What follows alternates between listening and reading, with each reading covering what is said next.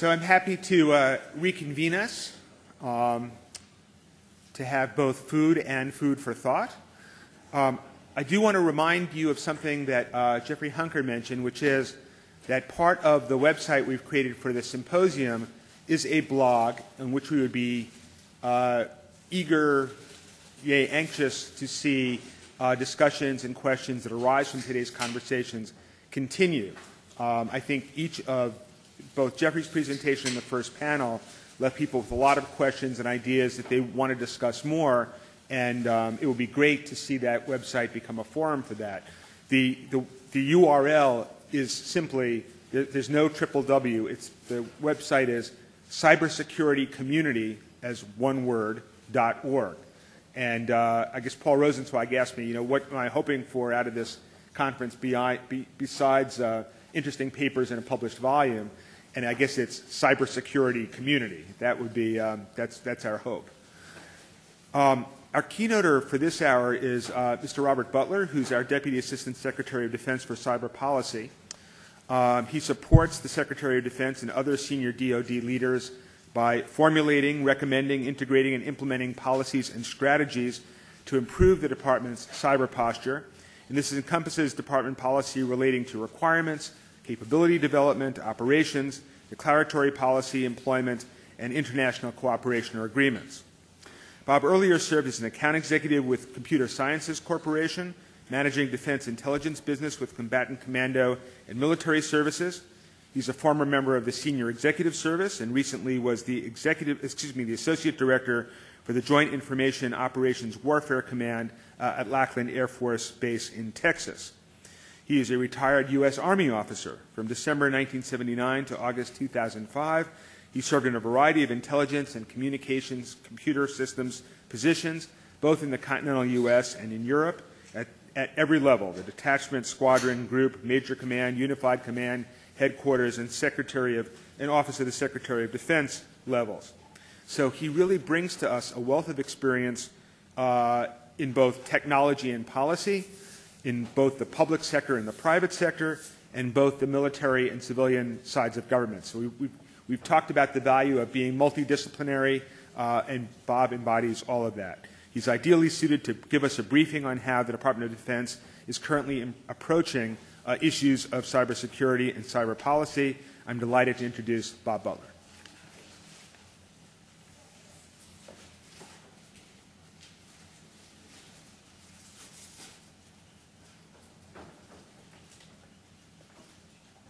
Well, good afternoon, everyone.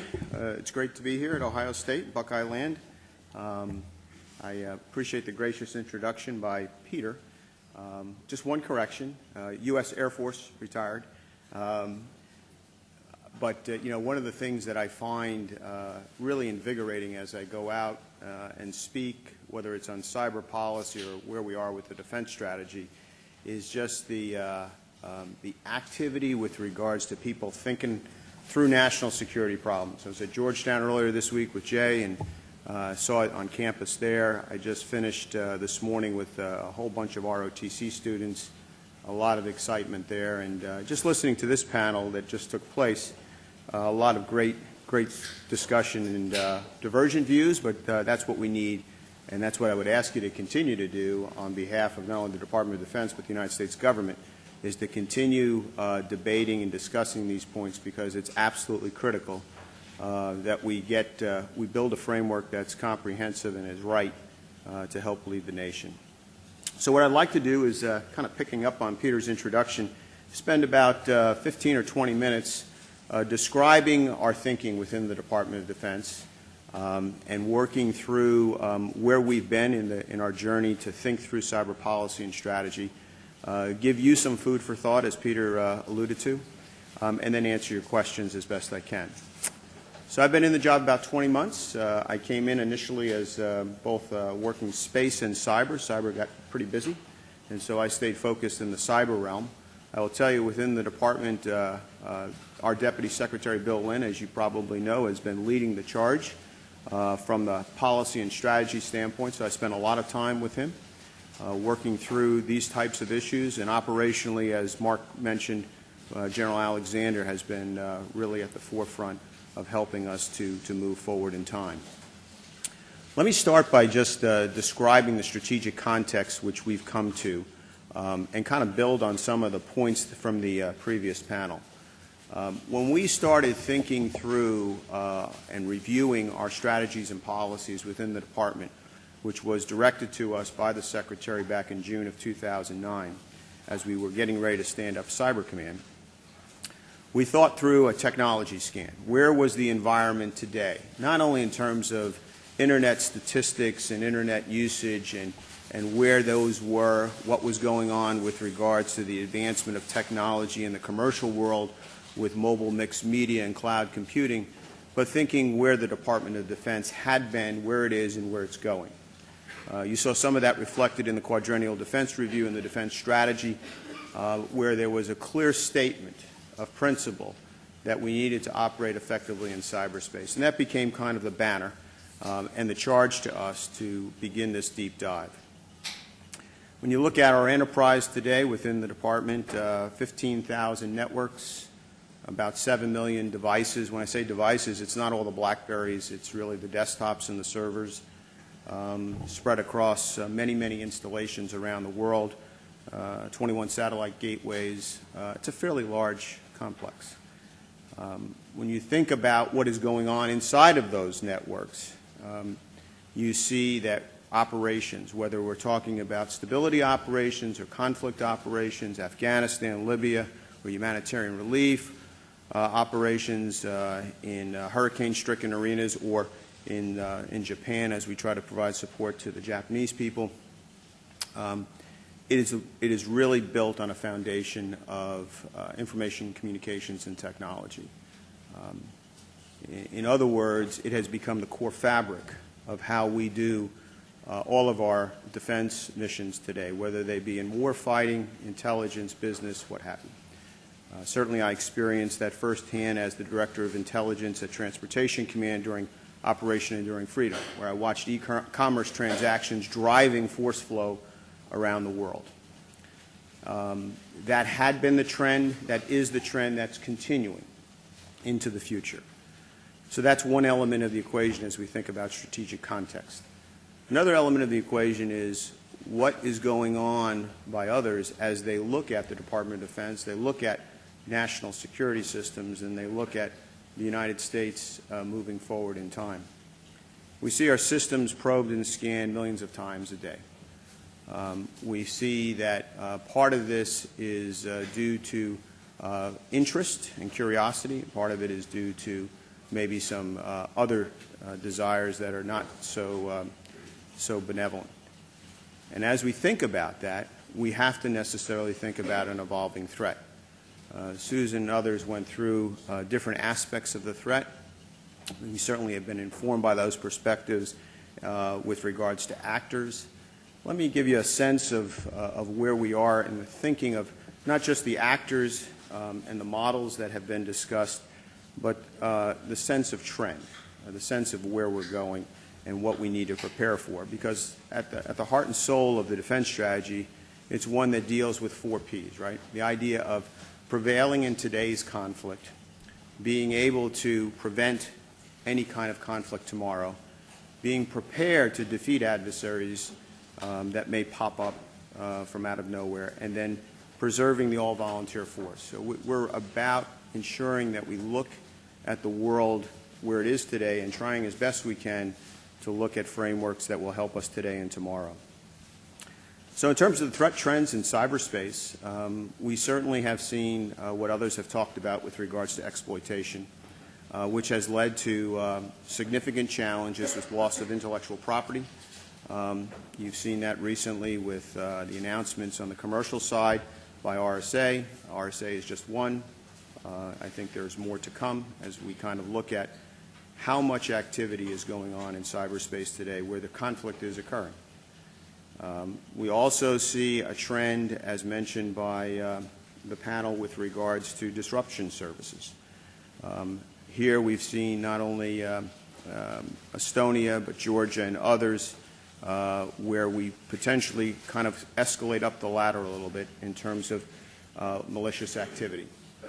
where operational activities within the Department of Defense could potentially be interrupted and therefore, in today's environment, not meet mission need. Probably the most concern for us today is where that may lead us to the next level of destructive activity. And as we think about what others are doing in terms of developing tool sets, we're concerned that capabilities are being developed and that as you align capabilities with intent and look at our own vulnerabilities, we'll need to do more. So as we think about that, our biggest concerns, I think, begin to stem by looking at the convergence across those levels. So nation states are the most capable, but in a sense, today at least, unless it's a rogue state, you really find that there's an implied deterrent through our military power that we project and other kinds of power that we project. When you think about the groups that were described in the previous panel, you find that they're not as capable, but you do find some of them. I think Mark brought up the CT examples. You see others with intent, and that if given or if capabilities acquired could be very problematic. So we are concerned about looking at the seams and the convergence of threat and capability and intent, and looking at those seams from the vantage point of what criminal groups will do as we look at collusion among the different actors, looking at what poor operational security will do in terms of something getting out into the wild, and how that might impact the military and national security operations. That kind of led us to a point in time where we thought through where we had been with our strategy, our doctrinal development, and where we needed to be.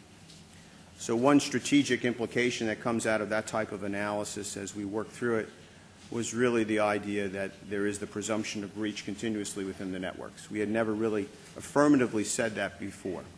Well, that has some fairly significant implications. When you now change your assumption set to say that there will always be problems inside of your network, there will always be challenges inside of your network, you now quickly move into a mode of continuous risk mitigation. And as Mark and others have said, you need to build much greater situational awareness to help you with that challenge. You need to learn how to build different kinds of resiliency constructs, how to operate in degraded environments. So that was kind of the logic train that took us down a path towards determining 5 strategic initiatives, which were previewed by Deputy Secretary Bill Lynn in a Foreign Affairs article last year with regards to how we would need to change within the department. The first, much to Martin's chagrin, was to treat cyberspace as an operational domain, a domain that would help us, as Mark has said, to organize, train, and equip, but also to think through what it means to operate in cyberspace, to get a construct around a way that the military could think about it in light of these strategic implications, and to create the connective tissue within the Department of Defense that allows us to take the next step. So what were some of those next steps? We set up Cyber Command last year. We stood up not only Cyber Command, but over the last 15 months we've stood up service presentations to Cyber Command. We have gone ahead and begun to normalize now what it means to do command and control operations in cyberspace. We have spent a lot of time doing tabletops and exercises and doing some significant planning in that arena. It's more than just an organization, right? It's really about getting our arms around what, in defense parlance, we call DOTMLP, the doctrine, the organization, the training, personnel, material, and equipment. And inside of that space, there's a huge void that needed to be filled with regards to planning and policies. So we are doing more and more now in the area of red teaming to help us understand what this new threat is about and what we need to do to operate effectively in cyberspace. Policy development is ongoing and being informed by a lot of lawyers, a lot of very talented lawyers, but I will tell you that we need a marriage between the policy operations and really the legal, the best legal minds to help us as we think about such a fluid environment that we're involved with in cyberspace. So policy development takes us from what do you do with social networking websites to how we think about deterrence. And what are the implications with regards to what we should say and what we shouldn't say? How should we develop capabilities? Who should we partner with? What are the implications of all of those things? That work is ongoing. Within the second strategic initiative, we really talked about, okay, beyond getting our doctrine together, getting our organization together, we need to move in a direction that builds upon the work of the past, but actually catapults us from an operational concept forward.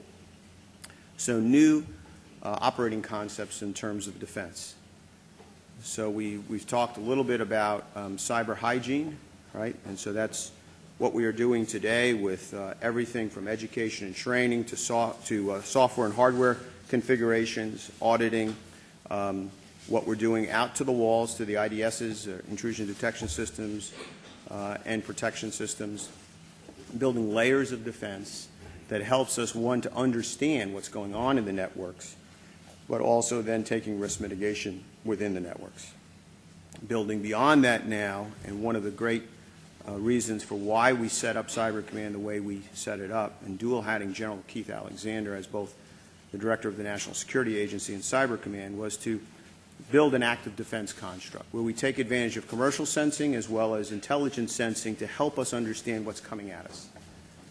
As we discussed before in venues like this, actions don't always require net speed response, but some do, and the way to build situational awareness actually does require the ability to understand information fairly quickly, especially when it's not traditional signature-based information.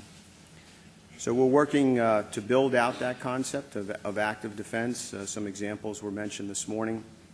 I would say this is a great fertile field for lawyers, for future lawyers and current lawyers, helping us to think through and to work the most comprehensive analysis, both in policy and law, with regards to how we move forward with active defense. And inside this arena, it is really not only looking at the history and the precedents that we have in law, but really thinking about what kinds of effects we want to achieve that helps to marry this discussion and, again, create that connective tissue. Within that second pillar, we also talk about other concepts. Sometimes because of folks are so busy in other arenas, we don't talk a lot about them, but resiliency becomes a huge part of new defense operating concepts. So how do you do redundancy, not only in terms of just building new networks and new servers and configurations, but how do you do it virtually with multipath routing? How do you work through taking the results of red teaming activities and automatically put that into your equation in tactics, techniques, and procedures? How do you do clean slate initiatives? We've got DARPA working through a lot of different applied research work for us in terms of clean slate. Basically, how do you do secure communications on untrusted devices? And that kind of sets a stage for building that type of activity into others. And so the third and the fourth pillars of the new defense strategy that's coming out really deal a lot with partnerships. So I've talked a lot first about what I would call the first I, internal to the department. The other three I's that I'll talk about really are the partnerships. So at one level, it's the interagency. When we talk about the interagency, it's not just one department or the White House, it's all of it. It is truly, as I think it was Mark said, team sport. When we go ahead and operate as a Department of Defense, we are not just on the .mil networks. Again, I'll go back to my experience during Operation Enduring Freedom, where we were pushing force flow out to Afghanistan. To do that, I mean, you're moving through the ports of Karachi, you're moving to Karshi-Khanabad, you're doing lots of transload operations, you're working with a lot of commercial partners. And so you're working across .gov, you're working across .com to create velocity and distribution of forces and to create high mission assurance to defeat an enemy. So inside that space, we have, as has been discussed, established some new types of partnerships and enhanced other partnerships. Certainly a very significant one is the one with the Department of Homeland Security. I spend a lot of time with my counterparts in DHS. We have stood up, as was mentioned, a new MOA signed by the two secretaries last fall, a joint coordination element, but beyond the joint coordination element, really have put in place a variety of people and concepts now that are helping us to align in the best way possible, I think, capabilities with the missions that both departments have. So as we kind of move forward in time, there will be a continued focus on how we can best synchronize our planning for national cyber incident response. How do we do more in the area of preventive activity? How do we do more in the area of configuration management of joint capabilities, whether it's in active defense or clean slate or other kind of piloting activities? And there's certainly a mind meld that kind of runs through the departments now, which I think has improved immensely over the last year, from the deputy secretaries on down into the staffs and into the operational entities. It's not just with the Department of Homeland Security. We are continuing to work with FBI and others in terms of rapid information sharing. Again, another policy legal discussion. Would ask for your assistance as we kind of work through this. But how do we effectively do a better job of ensuring that everyone sees the information at the same time? Going back to Susan's point, if you don't know if it's a criminal activity, if you don't know if it's a national security incident, you need the best minds on the problem right away together to begin the analysis, the forensics on it, as well as to get to the attribution. So we're spending a lot of energy with lots of different departments to work our way through that. And you've already seen some strategies outlined by the White House. More will come, which will bring further focus into these efforts. In the area of what I would call the third eye, internal to the department, interagency, the third eye, industry, we have been spending a lot of energy beginning as far back, I think, with new models, as far back as 2007. 2007, as a result of what we were seeing on the nets, we set up a defense industrial base information sharing and cybersecurity program. It was a pilot. Grew to about 35 companies where we are sharing information with regards to threats, unclassified signature information, and building towards a way of providing more and more protection to those that we depend upon within the Department of Defense to carry out our missions. Framework agreements continuously reviewed by our lawyers within the Department of Defense as we've evolved in cyber, and for a lot of other reasons, we now have a full-blown privacy civil liberties organization. Michael Rayhauser, our lawyer in charge of that, really is got his hands full in terms of working through to make sure that we meet all the needs with regards to compliance and also concerns that others might have in this arena. We have built on the pilot programs to help us understand what maybe we didn't understand with regards to the private sector as they push back and provide us information. And so it has been, I think, a good give and take as we move forward in time. We continue to look at other models to help us. Enduring Security Framework was mentioned, a very effective model under a CPAC arrangement, Critical Infrastructure Advisory Council, a DHS construct to allow us to do risk mitigation. There are other models out there that we are taking a look at and would ask that you assess and help us to understand the effectiveness of those tools. There are private sector models that actually help to solve some of the problems and challenges we've talked about that really haven't been fully leveraged. Think about what ISPs could do together, what they have done together with regards to seeing a problem and doing something about it, whether it's a proliferation of bad botnets or others. And you have groups like the North American Network Operators groups that take on those kinds of challenges. So industry is a huge effort. Within industry, of course, there are many threads of issues that take us down paths with not only threat today, but potentially where threat may evolve tomorrow. Supply chain is a big issue, and there is a lot of interest with regards to working that. So those are all kind of put into what we call our third strategic initiative as we're thinking about the extension of these new operating concepts to support defense missions. Again, our focus is defense, and what do we need to do to increase the mission assurance for defense tasked operations.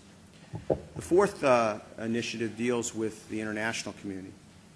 And as you've seen in the press, we've been spending a lot of time with our closest allies. Our deputy has been over to Brussels a couple of times. I've been with him, and as we've been working with NATO on how to bring cyber as a mainstream activity into emerging challenges and doing something about it, not just writing policy, but doing something about it with regards to its networks and helping partner nations with their networks, primarily focused on the national infrastructure support to NATO C2 operations. It does take us into a path, as we think about shared awareness, shared warning, collective security, it takes us down a path where we get into the discussion that Jay was bringing up on norms and getting agreement with partners on what those norms are. Some naturally bridge it to customary international law, others don't. But it starts with a dialogue, a new kind of dialogue, and I'm sure you'll hear about more of that today with East-West Institute, which we have been tracking and following. We've had participants in, and other kinds of track activities. So we have, in, again, national security parlance, we have tracks that are government to government, what we call 1.0 tracks. We have other tracks that mix government, academics, private sector together. Because we believe that's the best way to inform how we move forward with our strategy. And the fifth area, and I would say a foundational piece of the strategy, is how do we begin to take technology, which continues to advance, driven out of the private sector, and leverage that technology with a mindset of continuous innovation and risk mitigation, which, again, the department has not really looked at before as something to do in parallel. We are changing the cultural mindset to make sure that that's how we're thinking about things as we move forward in time.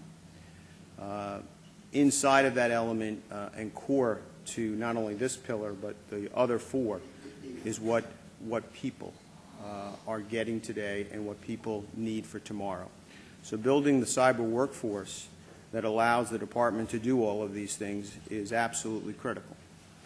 And this takes us into the realm of thinking about what we're doing not only with education and training, but as I was discussing with the cadets this morning with recruiting and accessions, it also gets us into the realm of retention and how do we begin to build a next-gen workforce? How do we begin to take the talent across from private sector to public sector? I'm kind of an anomaly within the building, right, within the Pentagon. Retired officer, some government service, a couple of years in the private sector, back to government service. Are there ways that we can do more of that to help share in this, as Peter mentioned, this multidisciplinary approach?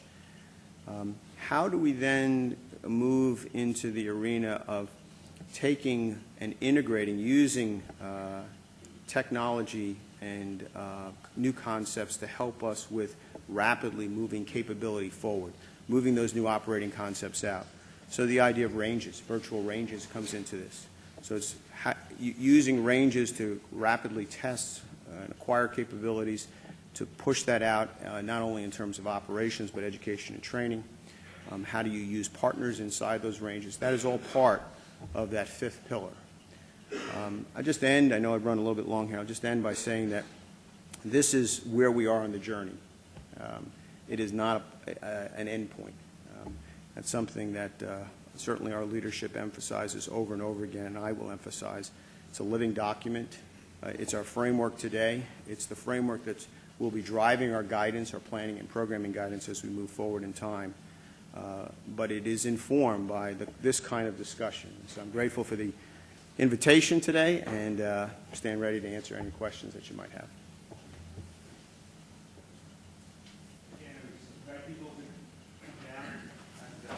Yeah.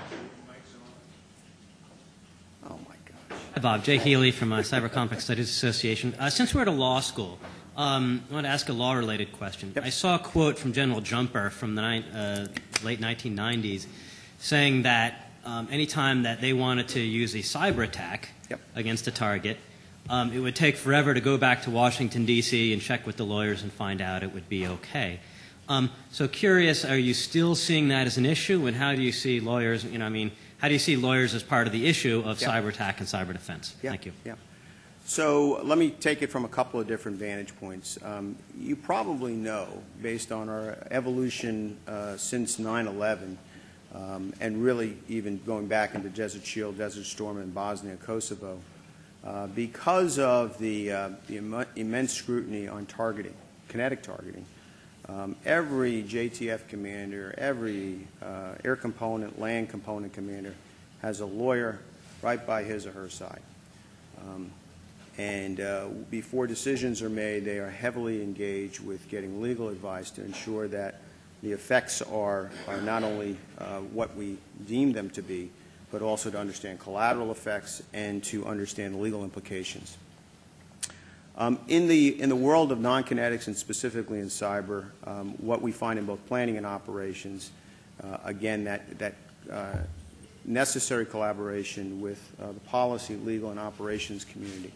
And to answer Jay's question directly with regards to where we've been on the journey and where we are today, I will tell you that I think, especially in the time that I've been back in the Pentagon, this is my, fourth go at the Pentagon, I have found, one, a desire to get to the same goal much more quickly, which in the past we always haven't had the same goal, whether you're talking within the department or outside the department.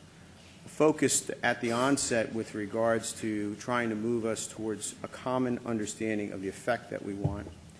And as we do that, people coming to the table with one, asking the question about situational awareness, and then sharing that picture. And the challenge, of course, in cyber with a dynamic picture changing all the time is how do we continuously ensure that the picture is fresh, and then bringing their capabilities, their authorities to the table to help us move forward in time.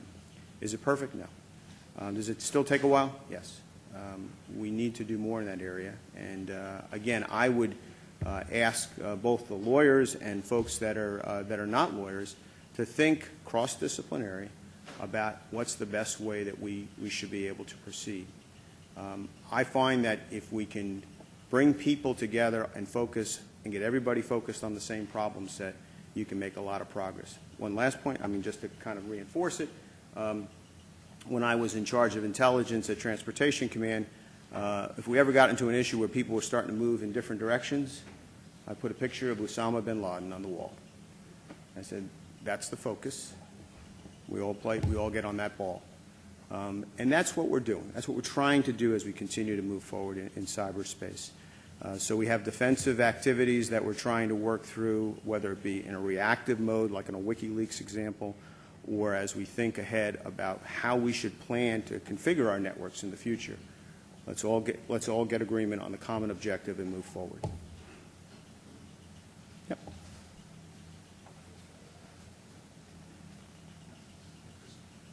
Yeah, hey, Peter. Nobody else is going to jump up. Oh, okay. I have to.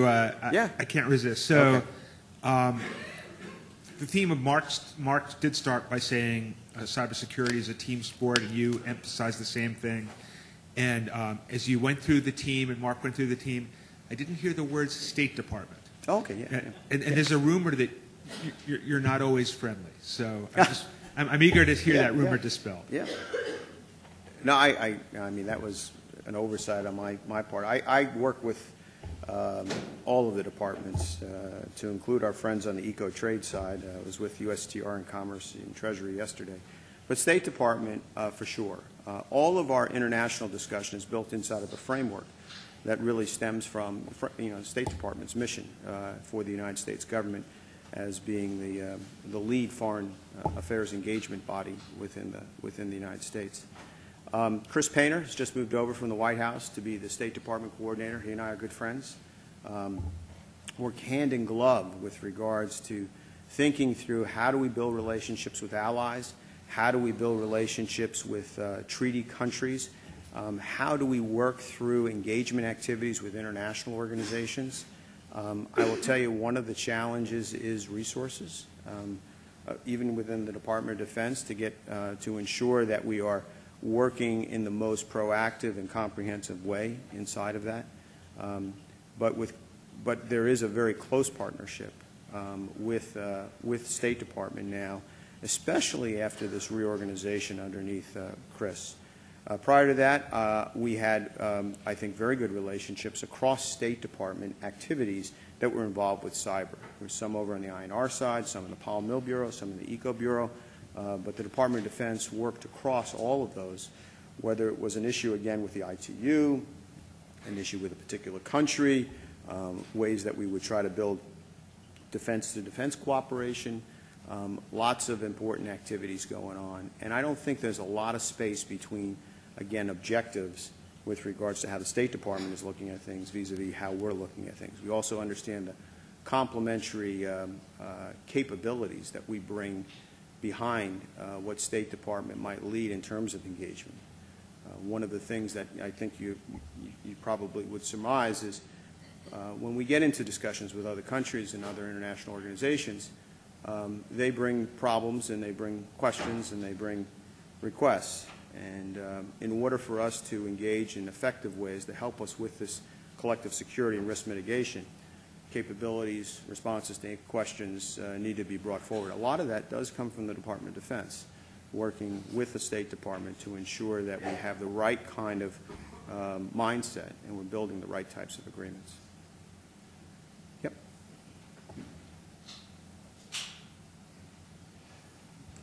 Oh, hi, Jeffrey Hunker. Hey, Jeffrey. Yep. Since we're talking about the international and the State Department, yep. My understanding is that the Russians have put on the table proposals for a multinational cyber arms control agreement or framework. And I was wondering if you could just talk about the USG position on that and your perspectives in terms of any sort of framework agreement. Yeah.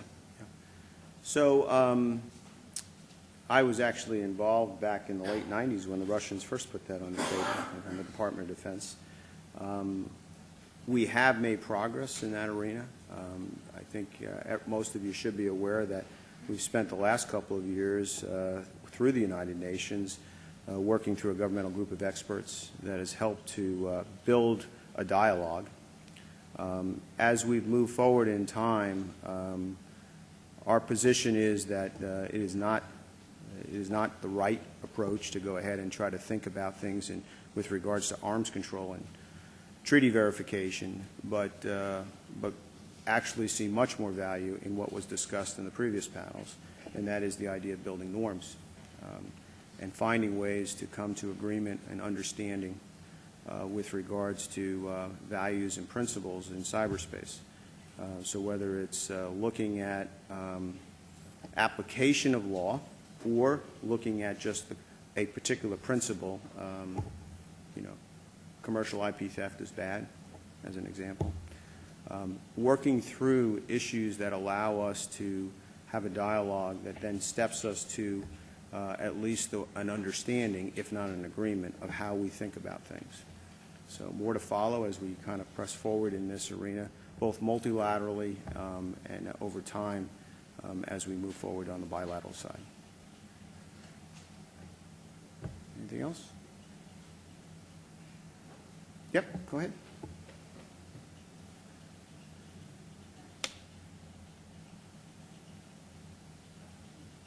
Hi, I'm Christian Rick from the Estonian Embassy. Yeah. Christian, how are you?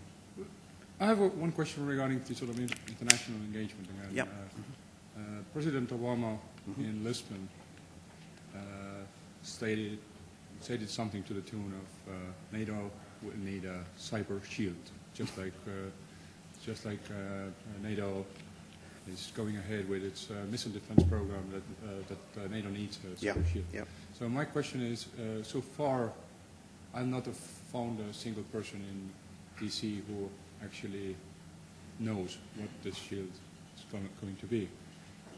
Will the completion of your cyber defense strategy and the approach of next summit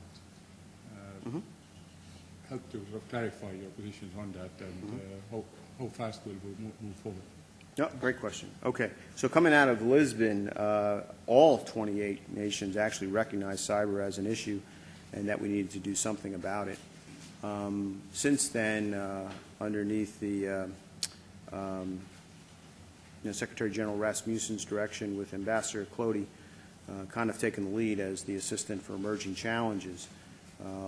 Nations have been working together to look at ways to create priorities for cyber within NATO. And as I mentioned, one of the big emphasis points has been looking at what should be done to, first of all, take care of the cyber hygiene within NATO networks. And so that's the military networks that come from the nation's contributions to NATO. And as we protect that more and more with better cyber hygiene, in a sense you're creating a shield, a virtual cyber shield. The analogies, as Martin and others have said, begin to break down at points. But the construct is we need to do more with protection. We need to do more to ensure that the risks are minimized so they're not shared by many others. And that's the concept behind where I think the NATO priorities are going. As we move forward in time, the goal still is to not only get the political military guidance out, but to build an action plan. Nations have committed, not only in terms of words, but in action and some resourcing to get to that goal. There should be more announced as we move forward to the June ministerial as it relates to cyber.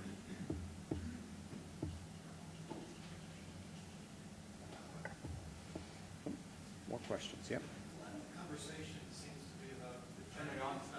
Oh. A lot of the conversation seems to be, both in the panel I chaired earlier and this one, how to defend the networks that the military is using to communicate and operate. And I'm wondering whether you see a way to protect the networks that the civilian society depends on, and whether the mindset here should be to protect military on military activities, sort of a notion of war that militaries just fight militaries, or to think about this as one of the roles of the national security establishment in the United States is actually to protect the country.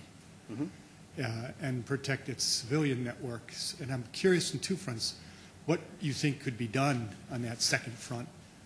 Maybe nothing. Maybe it's like missile defense, and it's really not possible to do defense in this domain any longer. And secondly, do you sense any demand from the civilian side for any help? All of your examples where you're looking for them to best practice.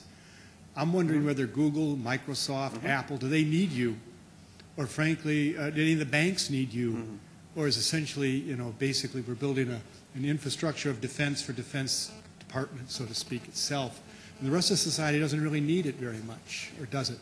So let me step back and make sure that I'm clear on what I described in that third initiative. That really is about extending military defense capabilities out to the private sector and out to our interagency partners. And trying to figure out what's the best way to offer that as we move forward in time. There are some capabilities that I think can help better protect us, not only in terms of hygiene and driving up to higher levels of standards and hygiene, but also in this area of active defense. What we're doing in just looking at how we further protect activities outside the Department of Defense is through this new MOA with the Department of Homeland Security and DHS's authorities under Homeland Security directives is really beginning a much broader dialogue with the other government agencies as well as the private sector. And as we build that dialogue, what we're finding is a good two-way street in terms of sharing information and understanding. We do have, basically an analog in cyber today, which we're building upon through the National Cyber Incident Response Plan, where people can request of the Department of Defense support and help and assistance. Not too much unlike DSCA, the Defense Support to Civil Affairs, Civil Activities, to help not only with regards to traditional physical activities, but in the cyber world, technical assistance. So as we work our way through that under the leadership of the Department of Homeland Security, which has the mission, we are testing that on a regular basis as we collaborate with the U.S. CERT. Again, we have many centers involved with sharing information today. We are looking at ways that we can be proactive in ensuring that there's an inventory of capabilities available, that people can understand what's out there. And then as requests are made back to the department, we're looking for ways, again, to share what we have as the private sector and DHS and other government agencies share what they have. And so I think we're just at the what I would call the beginning stages of this with regards to robust exchange of information, understanding, building that capabilities kind of inventory, and then now looking at ways to apply that. So like Defense Cyber 3.0, our new strategy that's coming out, I would say the National Cyber Incident Response Plan has been a great framework that will continue to evolve over time, that allows us then to do exactly what you're talking about.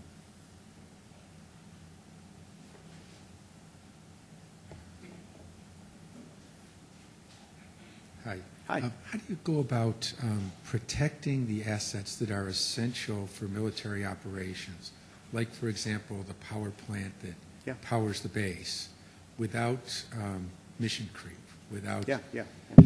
It's a great question.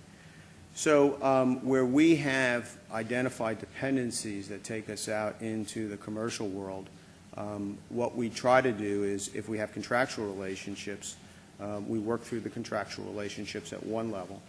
Where it's not a contractual relationship, where it's a shared support, and we know that we potentially have a threat that we need to deal with, we go to resiliency concepts. Okay, so you build in redundancy. In other words, you build in alt routing, you build in other ways to, in the grid case, islanding, and ways that we can find opportunities to create higher levels of assurance within the structure. Anything else? So I'm struck by, this strikes me as a really valuable conversation. And you've mentioned a couple of times wanting, more input from the legal community, more. Yeah. I'm wondering how, given the complexity of this topic and how much of it obviously operates with some measure of confidentiality, what you think the potential is for the Department of the Government actually to build public understanding and trust. And I was very struck by, you're mentioning, putting Osama on the wall. So it's sort of harder to put, a bunch of Russian hackers with a botnet on the wall.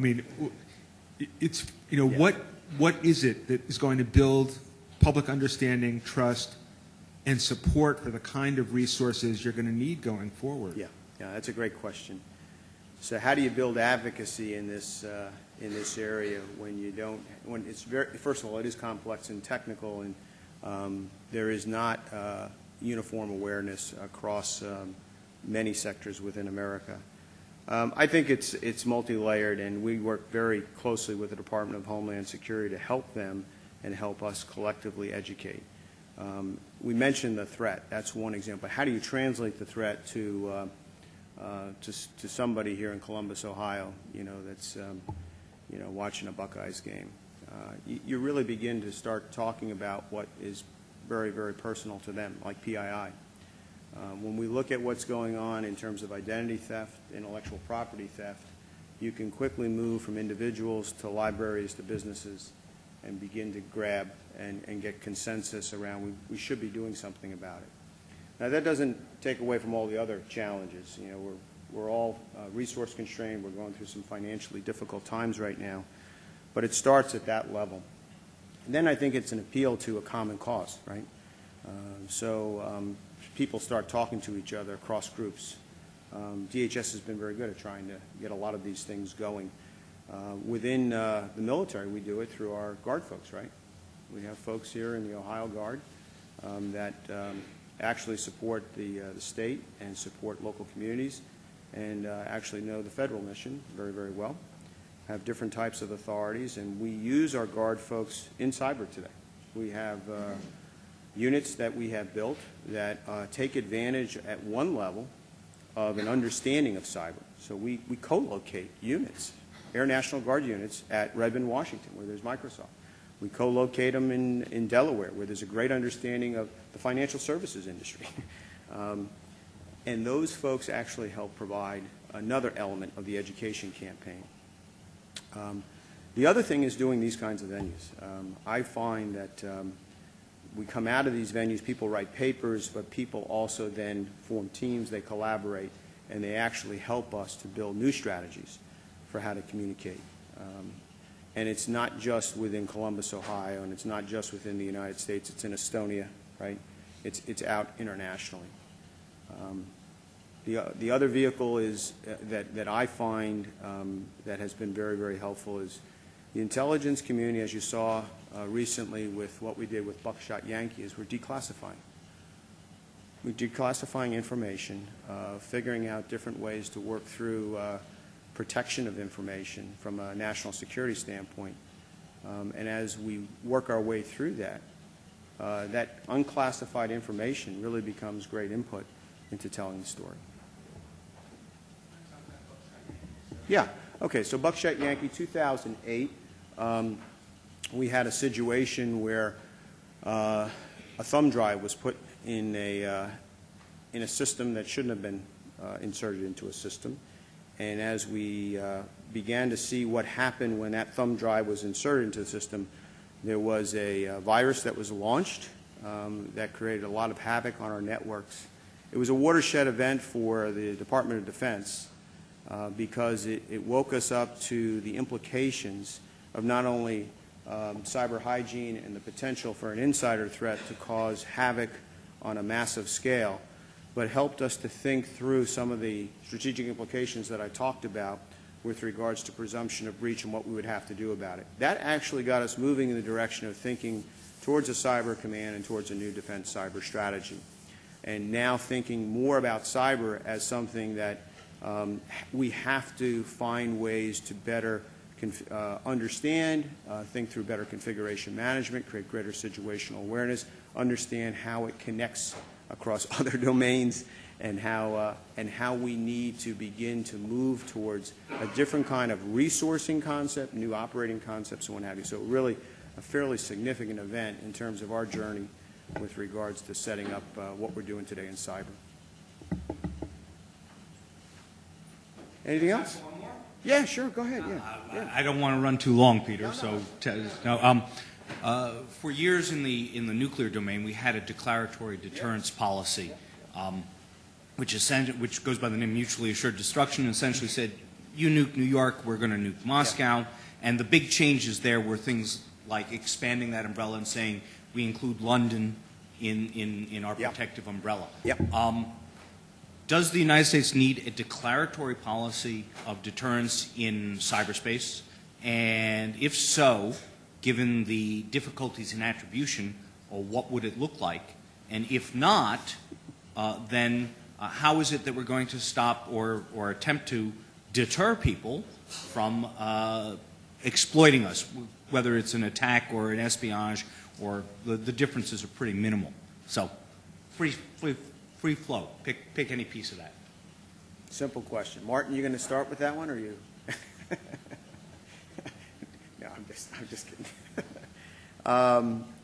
With regards to deterrence, it's a major element within the strategy in terms of how to think about, one, deterring bad behavior in cyberspace, and how to use cyber to actually look at a cross-domain concept for deterrence, right? So two sides of the coin.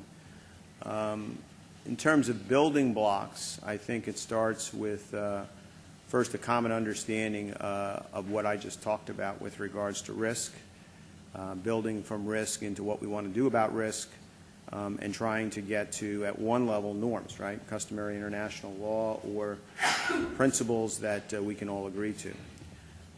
As you've mentioned, I mean, there was a lot of thinking that went into the nuclear deterrence model.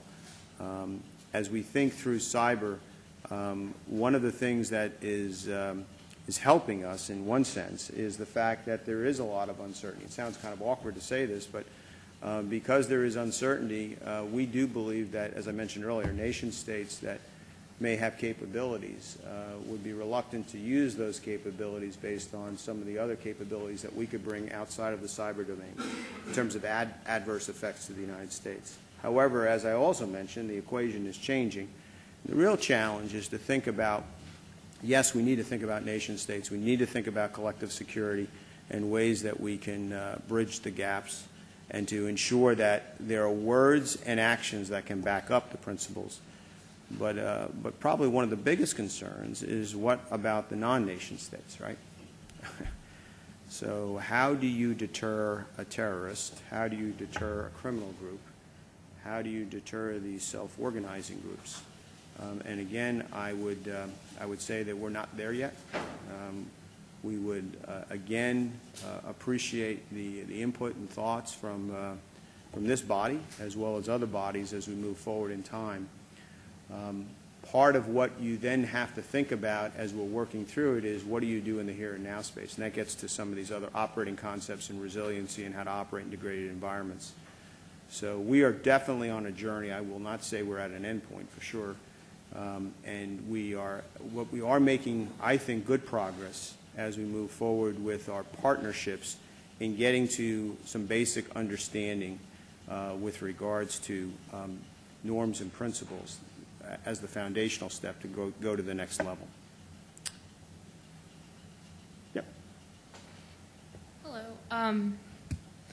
I have kind of two questions. One is a terminology question. You keep saying cyber hygiene. Yeah. And I have no idea what that means. Okay, great. And my other question is, if you're like, you know, Joe Smith walking down the street, how do you learn about like what cybersecurity is? You know, is there like a helpful government website that says, this is what you should know as a responsible citizen, and like what you should be doing just in your life? Great questions, great questions. So, you know, part of the challenge, I think it's not just a defense challenge, but it's also a challenge within the national security community, and probably in U.S. government speak is the terms that we use. Hygiene is cyber hygiene is something we take out of the health hygiene world.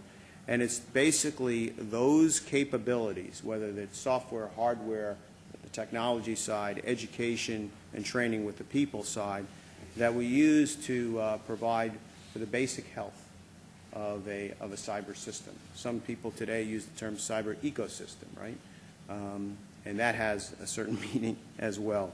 For us, it actually then translates to that antivirus software that you're running on your desktop, you know, from McAfee or Symantec. It translates to what you do with passwords. It translates to how you configure your system in terms of the secure. You know, if you've got a wireless router in your house, do you actually use a web encryption key or not? All of that is part of cyber hygiene. It's understanding what you can do from a health perspective analogy to ensure that your system is secure. In terms of the education, great question. We have some things in the Department of Defense, but I think Michelle's here. We could talk a little bit later on about what DHS is doing with regards to education in this arena. DHS has some very good website materials. They have a fairly significant investment in an education campaign to help people. I would also have you go over to Commerce's website. The National Institute for Standards and Technology has some really good simple tutorials in that arena. And I think as you go to the vendor sites and you look at their help sites, again, the antivirus vendors, they actually have some very good things. Microsoft has a really good tutorial that would help you understand the basics of what you should be doing with regards to not only cyber hygiene, but helping to explain a little bit more about the technology and the implications of the technology. You know, a hot issue right now, or has been for the last year or so, is privacy within these social networking websites. I'm constantly working with my kids on this with regards to privacy controls on Facebook and understanding the threads between security and privacy in that arena. Facebook and Twitter have done a great job, especially over the last year or so, in really pushing a lot of education out to folks, both not only within the national security community, but writ large to the entire base of users to help people understand what privacy controls are and how that can help with their own security. Anything else? Bob, I think we're going to let set you free. All right. Thank you so much. Yeah.